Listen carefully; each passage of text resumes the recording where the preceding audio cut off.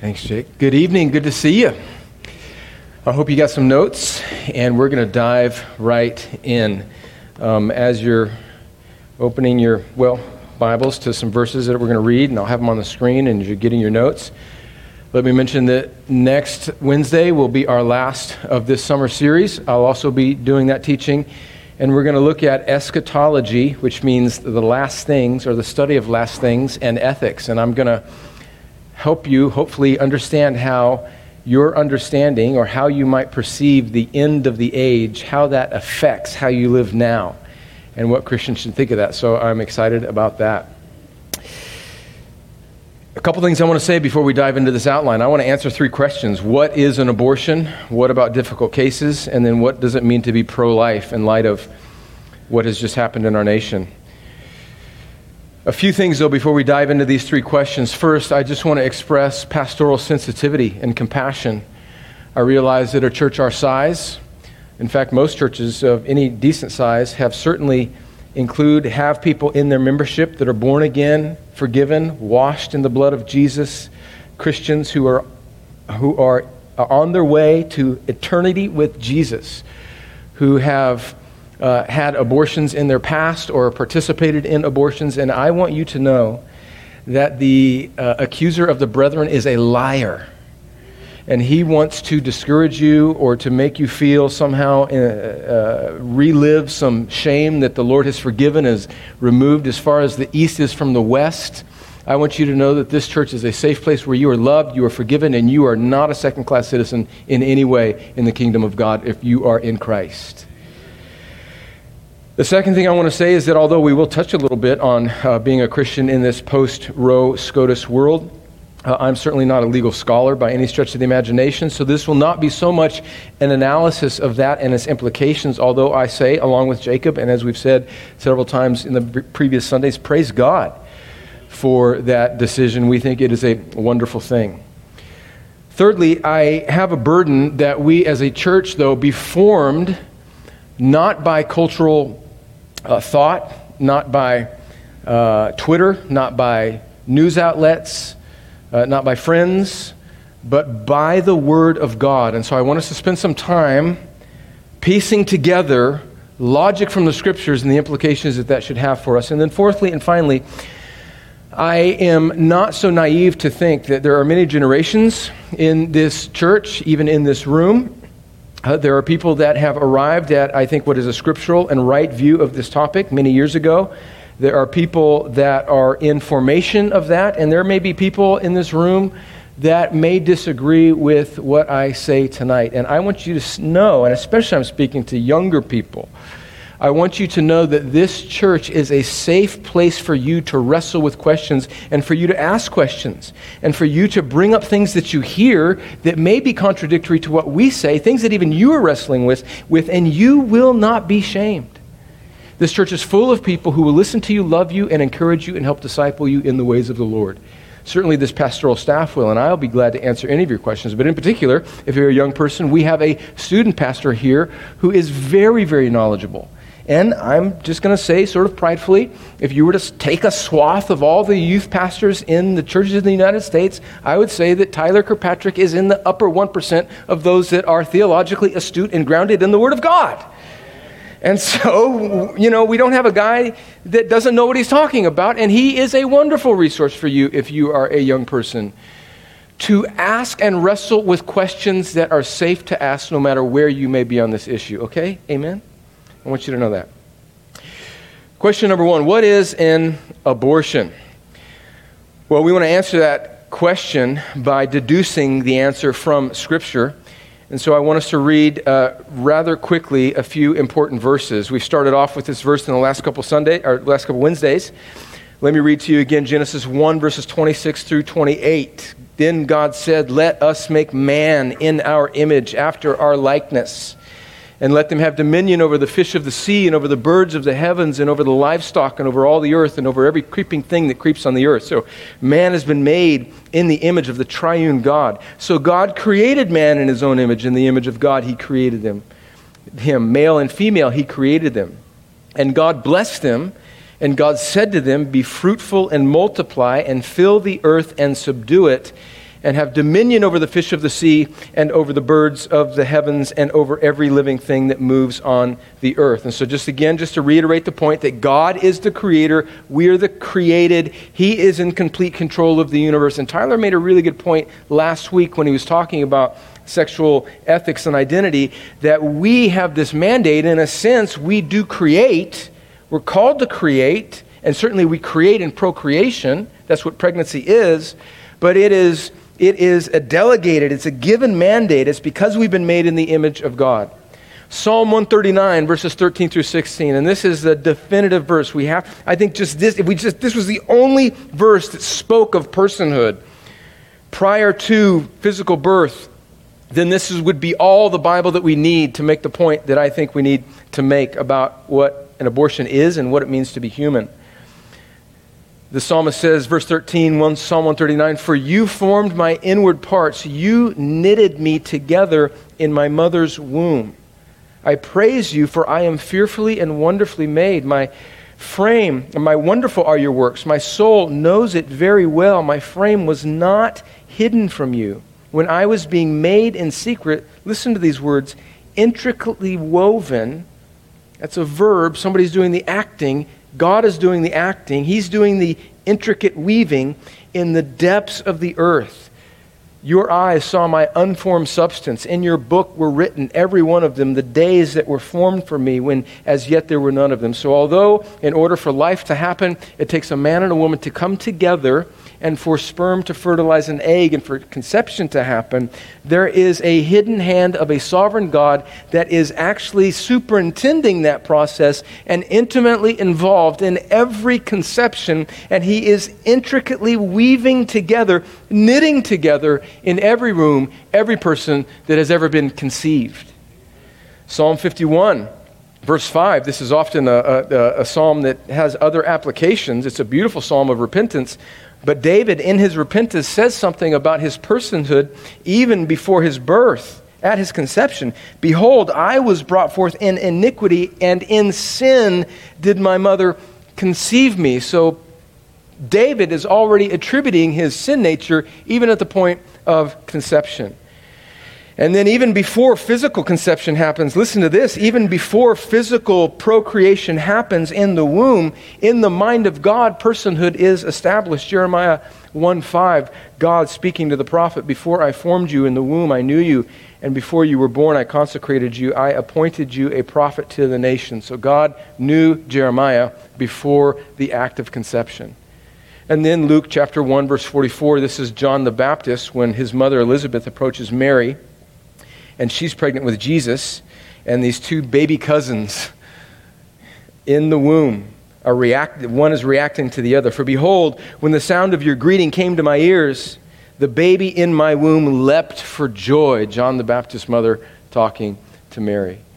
And then, I don't have this on your list, but let me add this to you, because no teaching from me would be complete if we didn't eventually find our way to Romans chapter 8. So Romans chapter 8, I'm kidding. Romans chapter 8, verse 29, Paul, making the point about salvation, says, "For those whom he foreknew, he also predestined to be conformed to the image of his Son, to be the firstborn among many brothers." So the point is that even before you were created, you were foreknown, foreloved in the mind of God. So although personhood finds its incarnational substance at the moment of conception in the womb, actually we can make a biblical argument that personhood even begins pre-creation in the mind and heart and mystery of our triune God.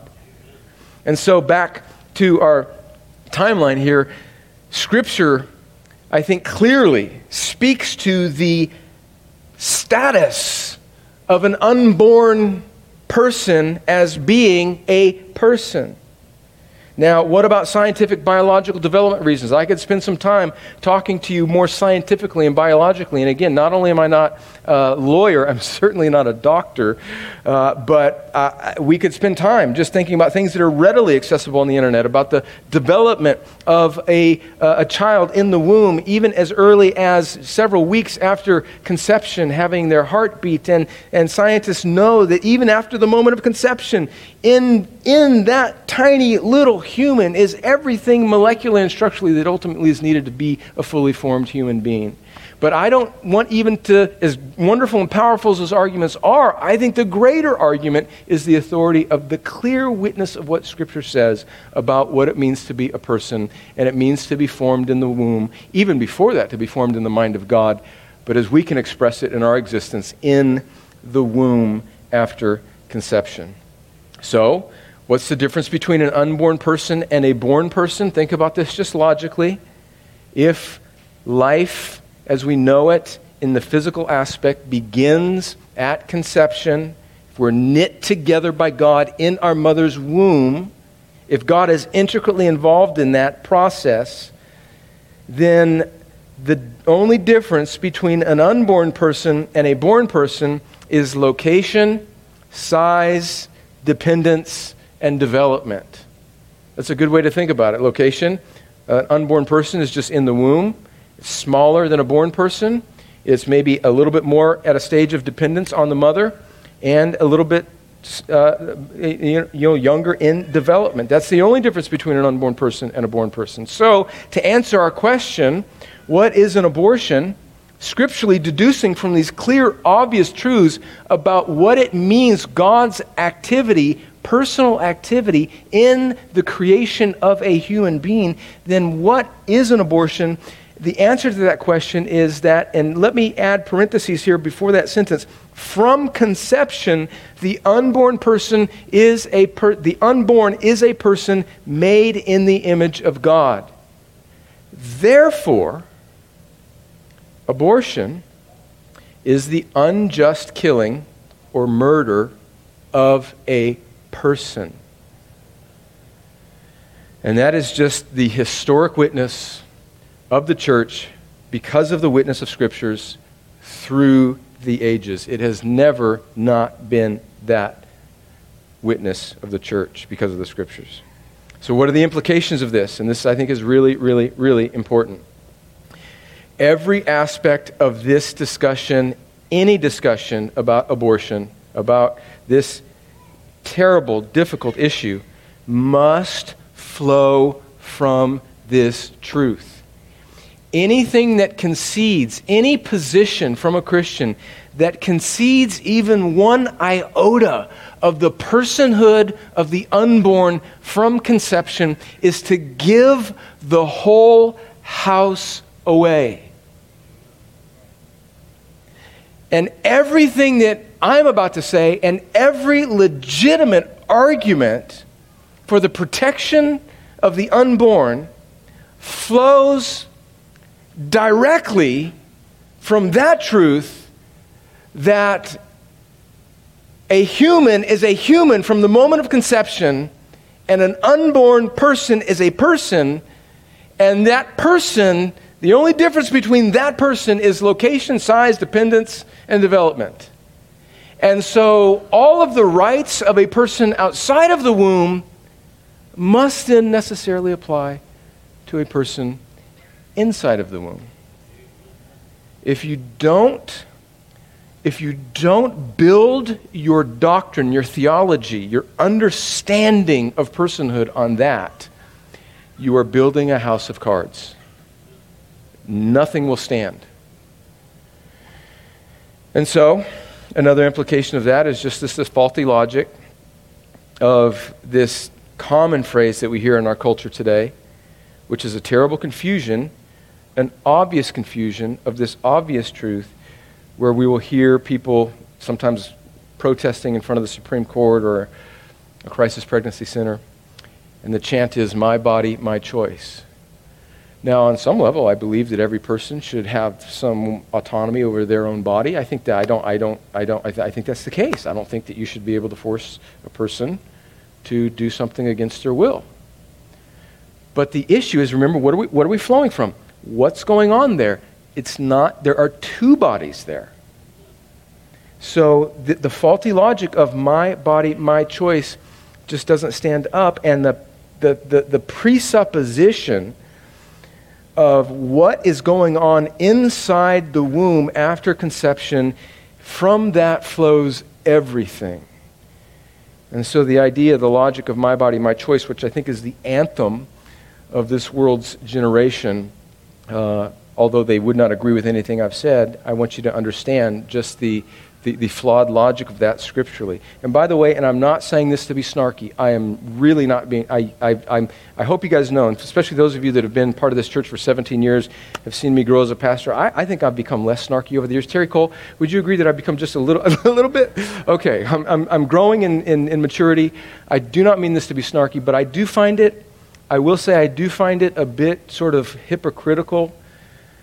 Many of the same people that are proponents of abortions on demand, and they have this thought of my body, my choice, are also the people that for the past couple of years have been shoving vaccines down our throat and saying that it's mandatory. Now, I am not anti-vaccine, but I'm just saying the logic of forcing a very new vaccine on a population and shaming people for not doing it, and then also advocating for my body, my choice. I mean, there's a gap there. Do we see the hypocrisy? And I'm not throwing the red meat at the crowd to rile you up. I'm just saying, I'm just trying to poke some holes in the world's logic. So, an abortion is the killing, it's the murder, it's the taking of a human life. What about difficult cases? Rape, incest. Again, I want to speak with compassion, gospel-saturated compassion on this issue. And in order to have this conversation, we need to have a biblical understanding of justice. Justice in this world, by the laws of human courts, will never be complete and full and final. The civil justice that God has given pagan governments by virtue of Romans chapter 13 is an incomplete justice. I'm thankful for that incomplete and imperfect justice, but it is an imperfect justice. Full and final justice will not come until the day that the Lord makes all things right and new. Justice is mine. Vengeance is mine, says the Lord. And we as Christians need to have a worldview where we realize that perfect justice, the perfect equalizing of all outcomes in this world, is an unrealistic expectation. But because of, and this is building on a lot of what Robert talked about in the first session, because, and I commend that Sunday morning class to you where he will go deeper in this, but because of the shift that has happened in our world and in our culture over the past decades, and the authority, the sort of submission that we realize being the created to this world around us and the Creator, now we have tricked ourselves, deceived ourselves into thinking that authority rests in me. We think that we can control all outcomes, and we are enraged against a world where we cannot control outcomes, and we demand justice, and it's an imperfect justice. And here's the point I'm trying to make about justice. Listen to me carefully. As sympathetic and as heartbroken as we can be towards women who are violently sinned against in rape and incest, to abort a child conceived from rape is to impose justice not on the guilty, who is the perpetrator, who did that act of violence, but on another innocent. Justice is not meted through that. Justice, actually what happens is another injustice actually is now compiled on top of the first injustice. But you see, friends, let's admit that if you do not believe the first premise about the personhood of the conceived child in a womb, what I just said seems like an absolute abomination to the ethics of our culture. And friends, this is not to deny how terribly difficult these situations are, but to kill a child that has been conceived in the womb, not outside of God's mysterious providence and sovereignty, but under it, is to perpetuate more injustice, not solve the injustice that happened to that poor woman. And let me just say this in conjunction with that. I am all for stricter penalties for rape. I think we should be open for a discussion for the death penalty for rape. And so you can't hold this up as a kind of accusation against the pro-life movement, but also then be lenient in penalties for such heinous crimes. And let me also just say this, not necessarily on the issue of rape, but just the idea of the culpability of the biological father. I'm not necessarily talking about rape. I'm talking about any situation where a young woman finds herself wanting or vulnerable to have an abortion. It sort of puzzles me that our national conversation spends very little time talking about the culpability and the responsibility of the biological father. We have the ability to test and find out who a father is. And if we have the legal means to find out who the father of a child is, we should not leave that young lady vulnerable and dangling in the system and everything up to her. Let's put all sorts of legal pressure. Let's make him just as culpable as her. And let's garnish his wages. Let's make him work for the state. You can't just do that to that girl and then get off scot-free. And so This accusation sometimes that Christians only care about pro-birth and they don't care about women, I'm going to talk about that in just a second. Let's reject that and let's put the full force of all of the common grace of the legal system on these deadbeat dads who are impregnating women and living like nothing with no consequences. That's wicked and heinous. But the point back to the terrible and horrible case of rape and incest is that as horrible as that is, as heartbreaking as that is, it is not solved by murder. It's not solved by murder. And here's what I would say. One other word I would say along that. And again, I just want to muster all the gospel compassion I can. And I want to admit my hypocrisy in this, because I often live like these 80 years are all that there is. And I often live contrary to the ethic that I'm about to espouse to you. Is that this mindset that we as humans have, this idolatry that we have, this idea that my life in these 80 years, anything that happens to me, any sin, even a heinous sin committed against me, now is an absolute threat to my future, and is to completely disregard an understanding of the fall of this world, the suffering that we all have to face. And the fact is that humans were not made for an optimal 80 or 90 years on this earth. We were made for communion with God forever. And part of living in a fallen world, whether it is dealing with a horrible sin against you in this way, or whether it's dealing with the atrocities of all sorts of things we see through the centuries, is not compounding injustice with more injustice, but enduring this fallen world because we have a hope that is coming and it's not fully here. And unless you have that eternal mindset, unless we as Christians can present a better hope for a world other than a pain-free existence here, erasing anything that hurts us, we will never have a gospel that heals the world. If we tell them that what it means to be a Christian is to be happy, successful, and enjoy this life here and now, we're lying to a world that will have to suffer the pain and consequences of a terrible world where little girls get raped and they're pregnant.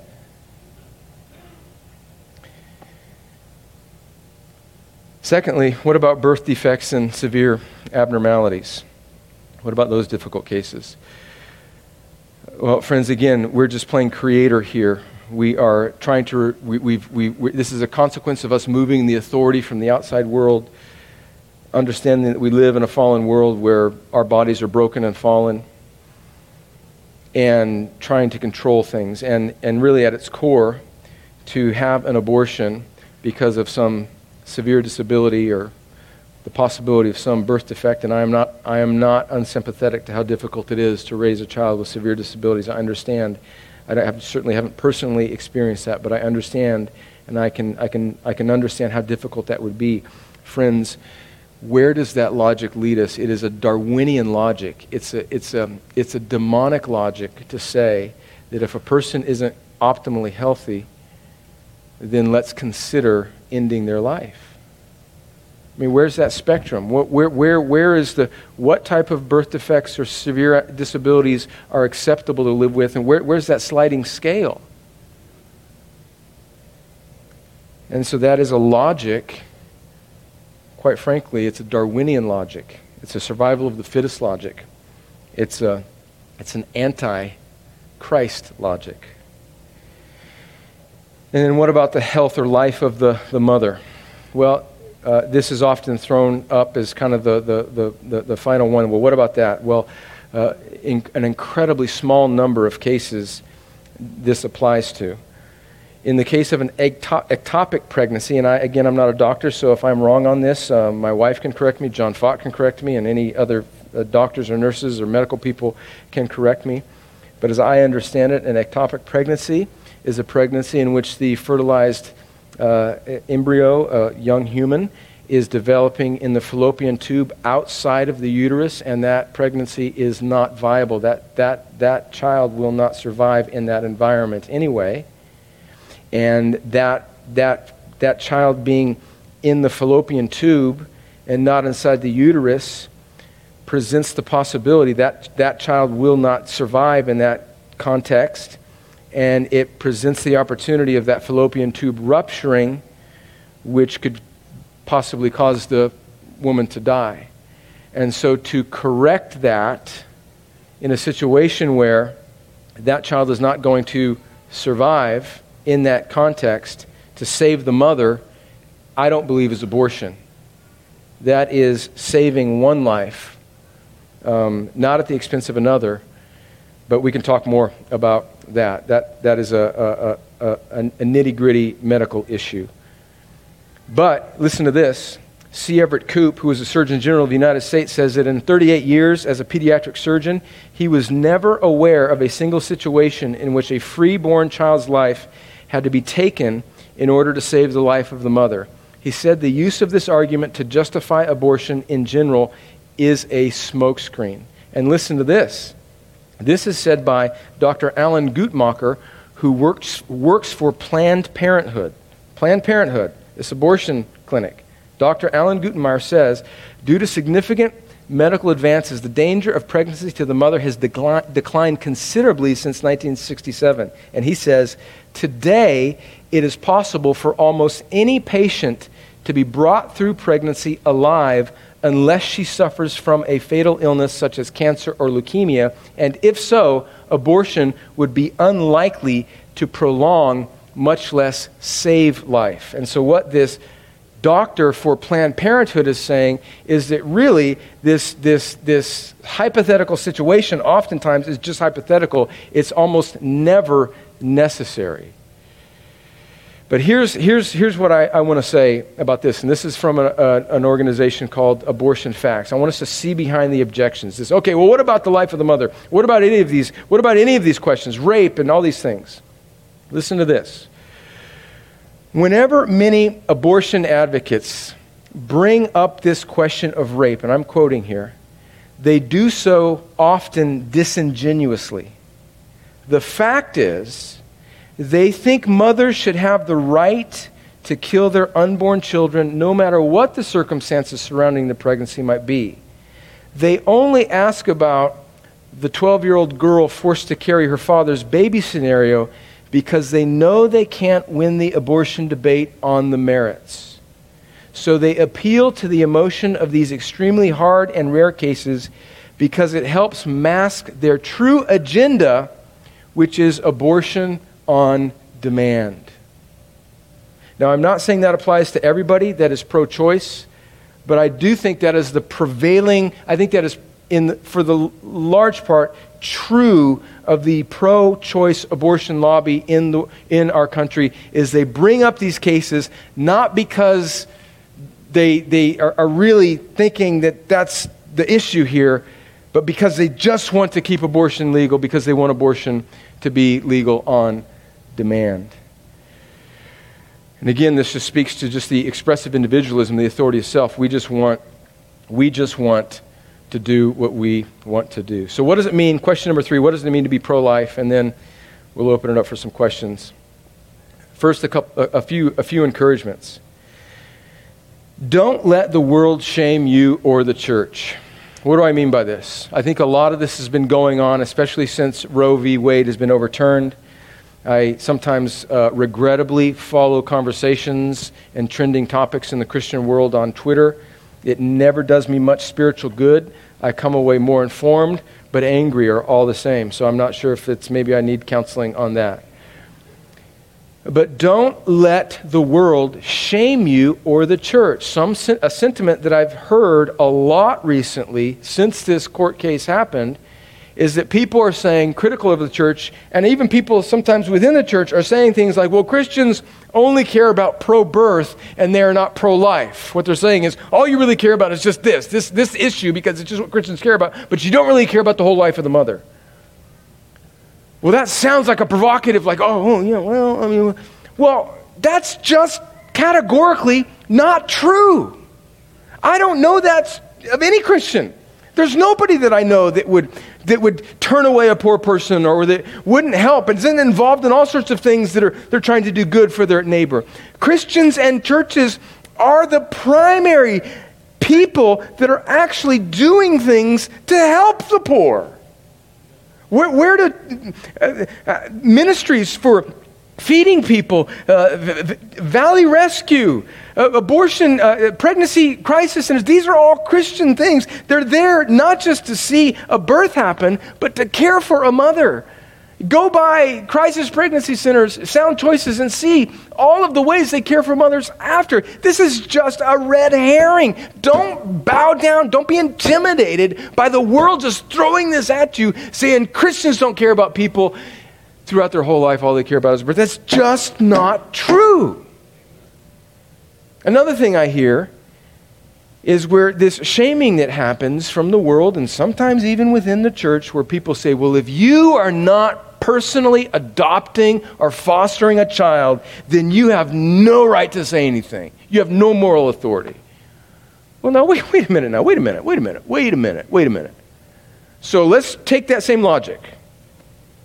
So if I'm not personally parachuting into Ukraine, fighting for them, then I have no right to have an opinion and say that what Russia is doing is bad? I mean, come on, just think about the logic. Friends, that worldly logic is putting a burden on people that no one can possibly bear. No one human being can be involved in every good work that needs to be done. Don't buy into that burden. Don't buy into that weight that don't buy into that shame that the world wants to put on you. The gospel frees us from that weight. And just because you are not personally adopting a child, or you are not personally fostering a child, or you are not personally bringing an unwed mother in crisis pregnancy into your home, does not mean that you have no right to have a biblical stance on this. That is ridiculous logic. We don't apply that to any other crisis situation in the world. But we apply it to this issue, and I don't want you to be shamed by that. Secondly, I want us to be gracious towards Christians with different approaches and callings. There's a kind of a sort of intramural sort of discussion, maybe even debate that happens in Christians in our stream between what are called abolitionists and incrementalists. What is the difference between the two? There are some Christians that have been lobbying against abortion, and they just want to abolish abortion. And of course we all want to abolish abortion. We want no abortions, but they are not willing to budge on any less legislation that would, like either it's all or nothing, basically. Whereas incrementalism is a perspective that is open to things like heartbeat bills, like you can't have an abortion after a heartbeat. An abolitionist Christian would say, no, I think that even these heartbeat bills that protect an unborn baby after a heartbeat is wrong because it's conceding to the abortion of at least, children before there's a detectable heartbeat, whereas the incrementalist lobbying Christian would say, yeah, I hate abortion too, but at least we're moving the ball down the field a little bit, and at least we're reducing the number of abortions. We're incrementally reducing the number of abortions. My point is that Christians can have different perspectives on how to combat this social ill and still be gracious with one another. And then finally, here's an encouragement, is that let's remember that this is a spiritual battle, friends. Romans chapter 1, I think Tyler and Robert maybe have both referenced this verse. Romans chapter 1 says, the wrath of God is revealed from heaven against all ungodliness and unrighteousness of men who by their unrighteousness suppress the truth. Verse 21 says that mankind became futile in their thinking. Their foolish hearts were darkened. They, claiming to be wise, they became fools. Verse 25 is the description of our age. Because they exchanged the truth about God for a lie and worship and serve the creature rather than the Creator. So this whole idea, this fact that we can do what we want to do with something that God has created as a person, is to worship ourselves rather than to submit ourselves to a Creator. This is a spiritual battle. Ephesians 6 verse 12, for we wrestle not against flesh and blood, but against rulers, authorities, cosmic powers over this present darkness, against the spiritual forces of evil in the heavenly places. And remember, when you're dealing with the world, and maybe you're dealing with a friend who is not a believer and who is very antagonistic towards everything that we have laid out tonight, remember what the Bible says about the mind that is not yet born again or is in the flesh. Paul says in Romans chapter 8, verse 7 and 8, for the mind that is set on the flesh is hostile to God, for it does not submit to God's law. Indeed, it cannot. Those who are in the flesh cannot please God. So there is a spiritual battle going on in the minds of the world. There are only two types of people in the world, those who are in the world and those who are in Christ. And we're not just dealing with people who disagree with us, we're dealing with people who are under the sway of the evil one. And then finally, consider how we, you, together, us, can care for unborn and vulnerable children and families. Consider how you might help with a pregnancy crisis center. We have men in this church who volunteer as security guards. We have people that give financially to it, who volunteer, who are trained to help mothers, who are who help in all sorts of ways, to counsel, to be there, to just love on. There's 1,000 different things that can happen there. And if you want to know, go to Sound Choices and find out and ask, email them, ask how you might help. I'm sure they can put you to work. Christians in our church are very involved in foster and adoption, but maybe that's an area where you can help. And again, this doesn't mean that you personally need to foster or adopt. Maybe you can be involved in some way. Maybe you can give respite care to a family that is fostering, or maybe you can help fund adoption. Adoption is ridiculously expensive in our legal system. Upwards of thousands of couples in this church have spent $40,000 or $50,000 to adopt just one child. Talk to Laura Pate, who oversees our foster and adoption care teams. And there are many ways that you can be involved in this. And then, number 3, get your head on a swivel, all of us, and I say this to myself, and look for opportunities to minister to people in low-resourced communities. Because yes, there are people out there who are much more vulnerable to abortions than people in other communities because of a whole host of social problems. And so we should be people that have our heads on a swivel to look at just ways that we can be around young people in difficult situations, in difficult neighborhoods, and encourage them. We have an elder in this church who I think this relationship that he's in is part of the Big Brothers and Big Sisters organization. I'm not sure.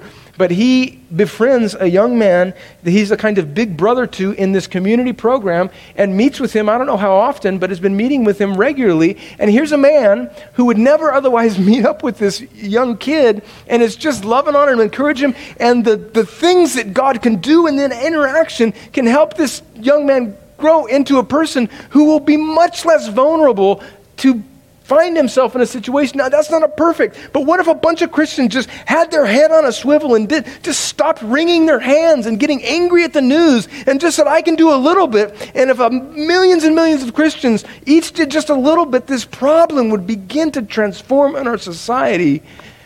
And it wouldn't just be a political hot button issue. It would actually be a ministry of mercy amongst thousands of churches and millions of Christians across our land, and God would be glorified, and lives would be and are being saved.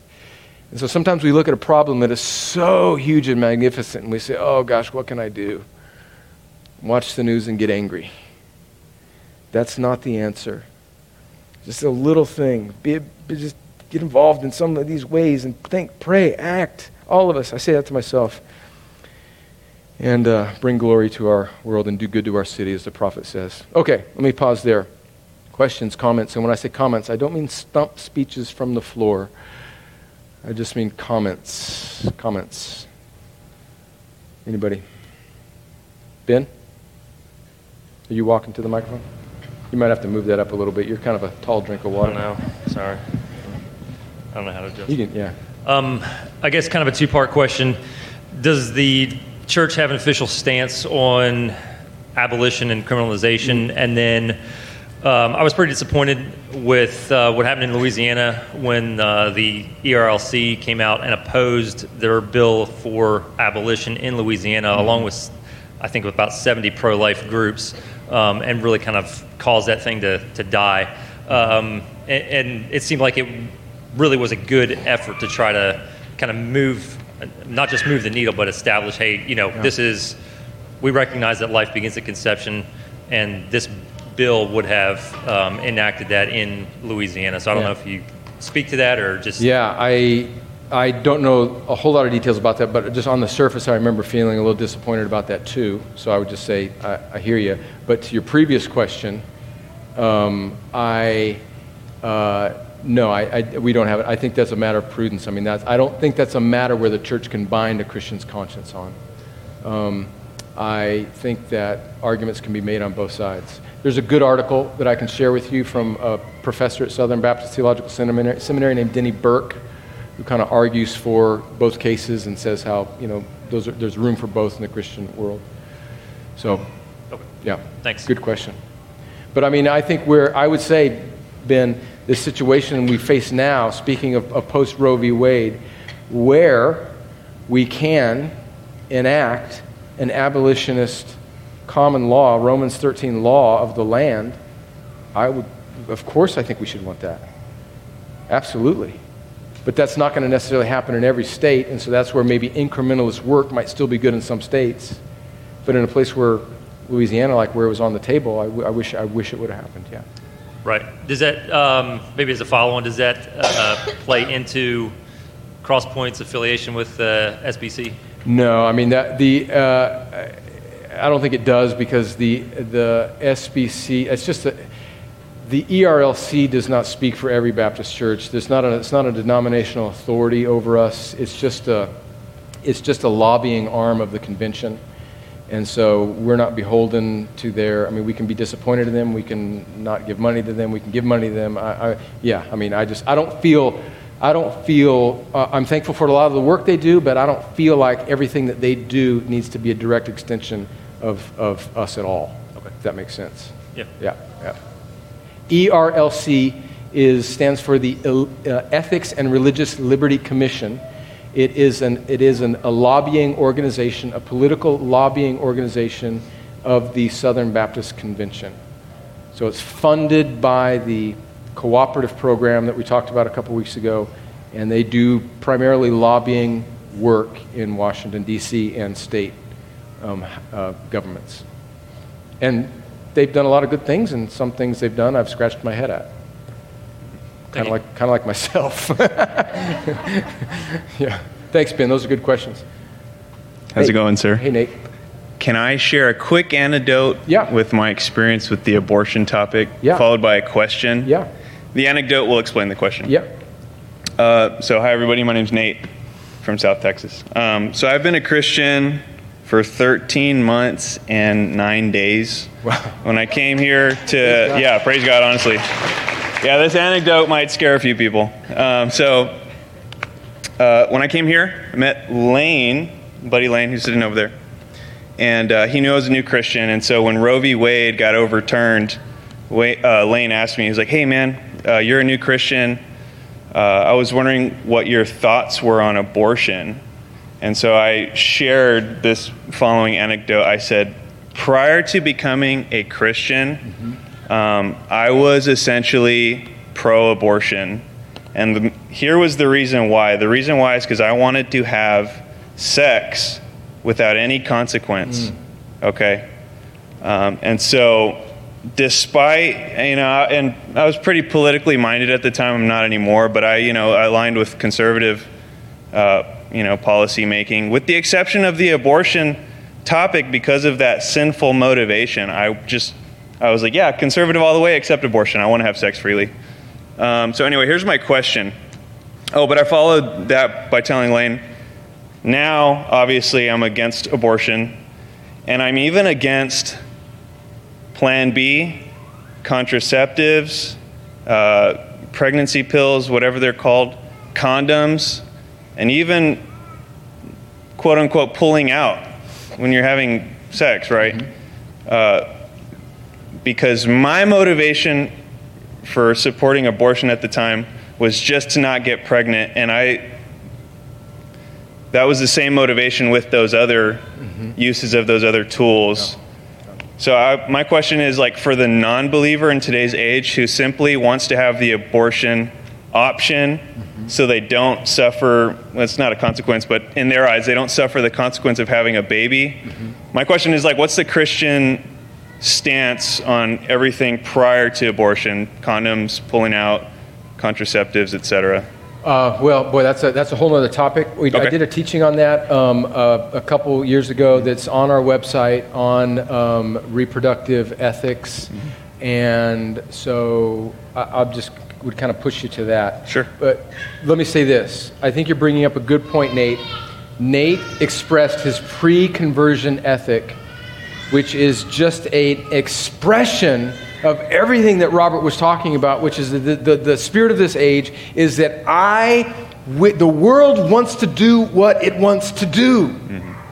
And whether it is the sexual ethics that Tyler talked about last week, or this issue, it is all a fruit of the God, the lowercase false God of self that says, I will do what I want to do. This is all connected to the false god of self. It's always existed. It's existed since the garden. We're just seeing in our age a more public screech and scream of this from the flesh, I think. And so what should we do with people that they need maybe abortion apologetics, and they may need LGBT Christian ethics apologetics. But my point about being a spiritual battle is the only thing that can transform a heart is the gospel of Jesus Christ that hits a human heart. So as you might argue some of these issues with your friends who disagree with you, don't just argue the personhood of the unborn. Argue the lordship, the need of sinners to trust in Jesus. Because without that, they really won't be able to see the personhood of the unborn, very likely. I'm not saying that there aren't any unbelievers that don't understand the personhood of the unborn, but they need something greater. They need their sins forgiven. Yeah, thanks, Nate. Amen. Nate's going to Texas, back to Texas, where he will be at Fort Bliss, right? Fort Hood, okay. Where can we get that teaching? It's on the website.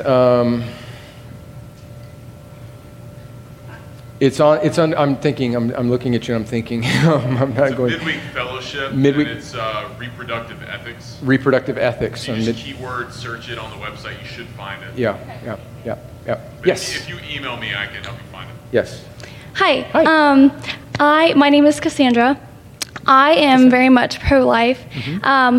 But I also had a question about IVF, in vitro fertilization, because if you are not able to conceive naturally and you believe that you are supposed to be fruitful and multiply the earth, that's a calling obviously that God has given us, what do you think is the biblical view of IVF? Because like you said with, you were talking about the ectopic pregnancy, that life, even the ones, like if you can't conceive naturally, that life wouldn't even exist, but you could possibly make a new one. So my question is, are all those embryos, that you create during IVF, is that basically wrong, even though you would make a life out of it? That's a great question. You said Cassandra? Yeah. That's a great question, Cassandra. That actually, I talked about that in that talk, reproductive rights, but I do want to address that, and I want to say that there's a couple issues in reproductive in IVF. I want to say that there are two different streams, and I want to be gracious here within Christian thought that says that the ability to intervention and help to fertilize an egg and create a conception with the help of IVF is a wonderful grace of God. That's one thought. The other line of thinking is that, look, we're kind of dabbling this is too invasive.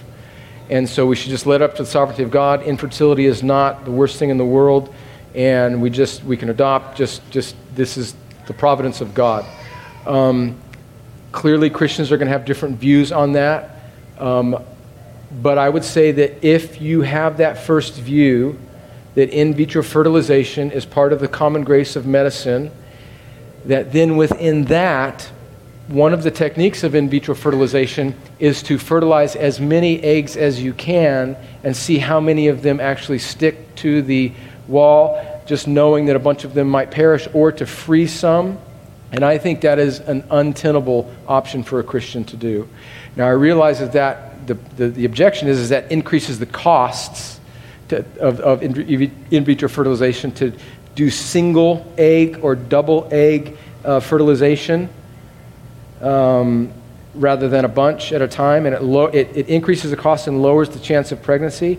But I think if you are going to do that, and that's a big discussion that I addressed, if a Christian does that, if they freeze or if they are willing to discard any fertilized eggs and just choose the healthiest ones, I think that is unjustifiable biblically.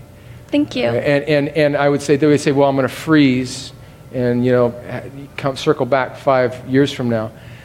Well, again, I'm thinking dignity. I mean, if that's a human, I wouldn't freeze my 7-year-old. And I'm not being silly. I mean, I don't think we should freeze human beings. I just think that's, That's great. Thank you. That's a great question, Cassandra. A great question. Yeah. Kirby Whitlock. Brad. All right, so this is an issue I don't hear discussed much, but I think it's very clear that in the case of a disability being detected, that the pregnancy needs to be continued. But what about once born, like having severe disabilities and just like there's going to be multiple treatments, apparatuses, everything. Mm-hmm. Is there ethics that are discussed about not providing those? Yeah, I mean, that's an issue of medical ethics that I think is a little beyond our talk. I mean, I would want to think more deeply about that because I think a doctor, maybe John Fott, could help me answer that question. I think that would have to do with viability, all of that kind of stuff. And I just, quite frankly, on the spot, if I get into that, I might mess it up. John, would you say anything to that? Come to the microphone, John. There's so many different caveats. So like if you had a baby that was anencephalic, so they don't have a brain, they're not going to survive if you could put them on a ventilator, and they'd probably survive a long time, but they don't have a brain. So I guess what you're asking is, should you go through everything to keep something alive, a baby is alive as long as you can? And I would say the answer is, what would you do with an adult that was brain dead? Mm-hmm. I'd treat them just like you would treat anybody else. Yeah. If their brain is not going to function enough to keep them breathing on their own and doing everything on their own, I would say then don't do it. If their brain does not work and you you would have to tube feed them and everything else. That's a very, very hard decision that you'd have to sit down and talk with a doctor and try to get as good an idea of what their life is going to be like, and are they ever going to have brain function? Mm-hmm. No one ever really knows for certain unless they're like anencephaly or something. Mm-hmm. But that'd be the way I would go, is just sitting down and talking to the family about that. While I'm up here, though, let me just make a quick comment about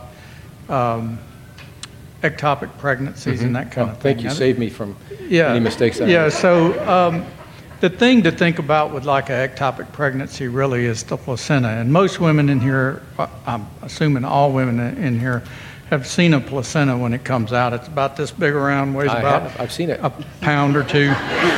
Yeah, and it's the part of the baby you 4 throw times. away, right?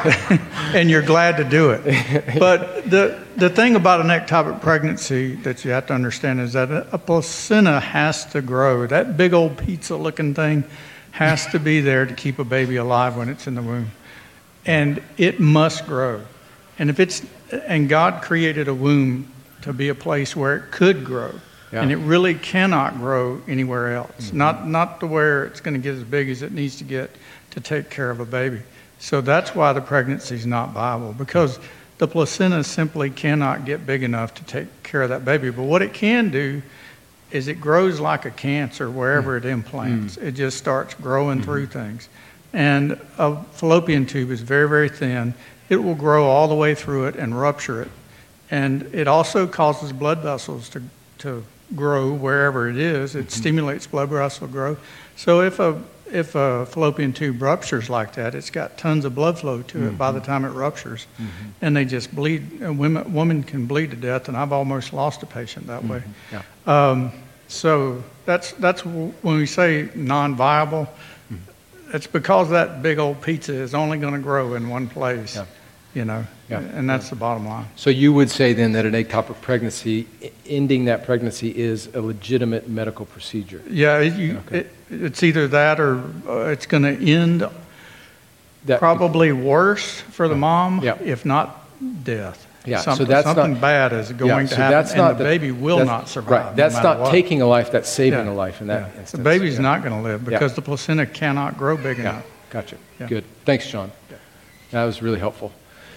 Okay, let's it's 8:45 or 7:45. So let me pray, and then anybody else that wants to hang around and ask John questions, you're welcome to. No, I'll stick around. Lord, thank you. Lord, you are the author of life. You are. What is man that you are mindful of him? Lord, you're so kind. You created us in your image. You were not lonely. You didn't need us. You were perfect, triune, complete. But as an overflow of your glory, you created us. Lord, humble us. Lord, humble us as we think about this, and humble us as we interact with friends and the culture around us, and even Christian friends, and who might be confused about this. Give us mercy and compassion, but give us spines too. Make us courageous. Let us wield the sword of your word gently but boldly. And help us be a better witness. Let us resist the shame of our culture. Make this a church that is committed to helping people that are in terrible situations. And Lord, if there's anything that I've said tonight that wasn't quite on point, let those words fall to the ground. But anything that I've said that's true and from your word, let it stick fast to our hearts. And may it be used to make us more like Christ in this dark age. For your glory and our joy. In Jesus' name, amen.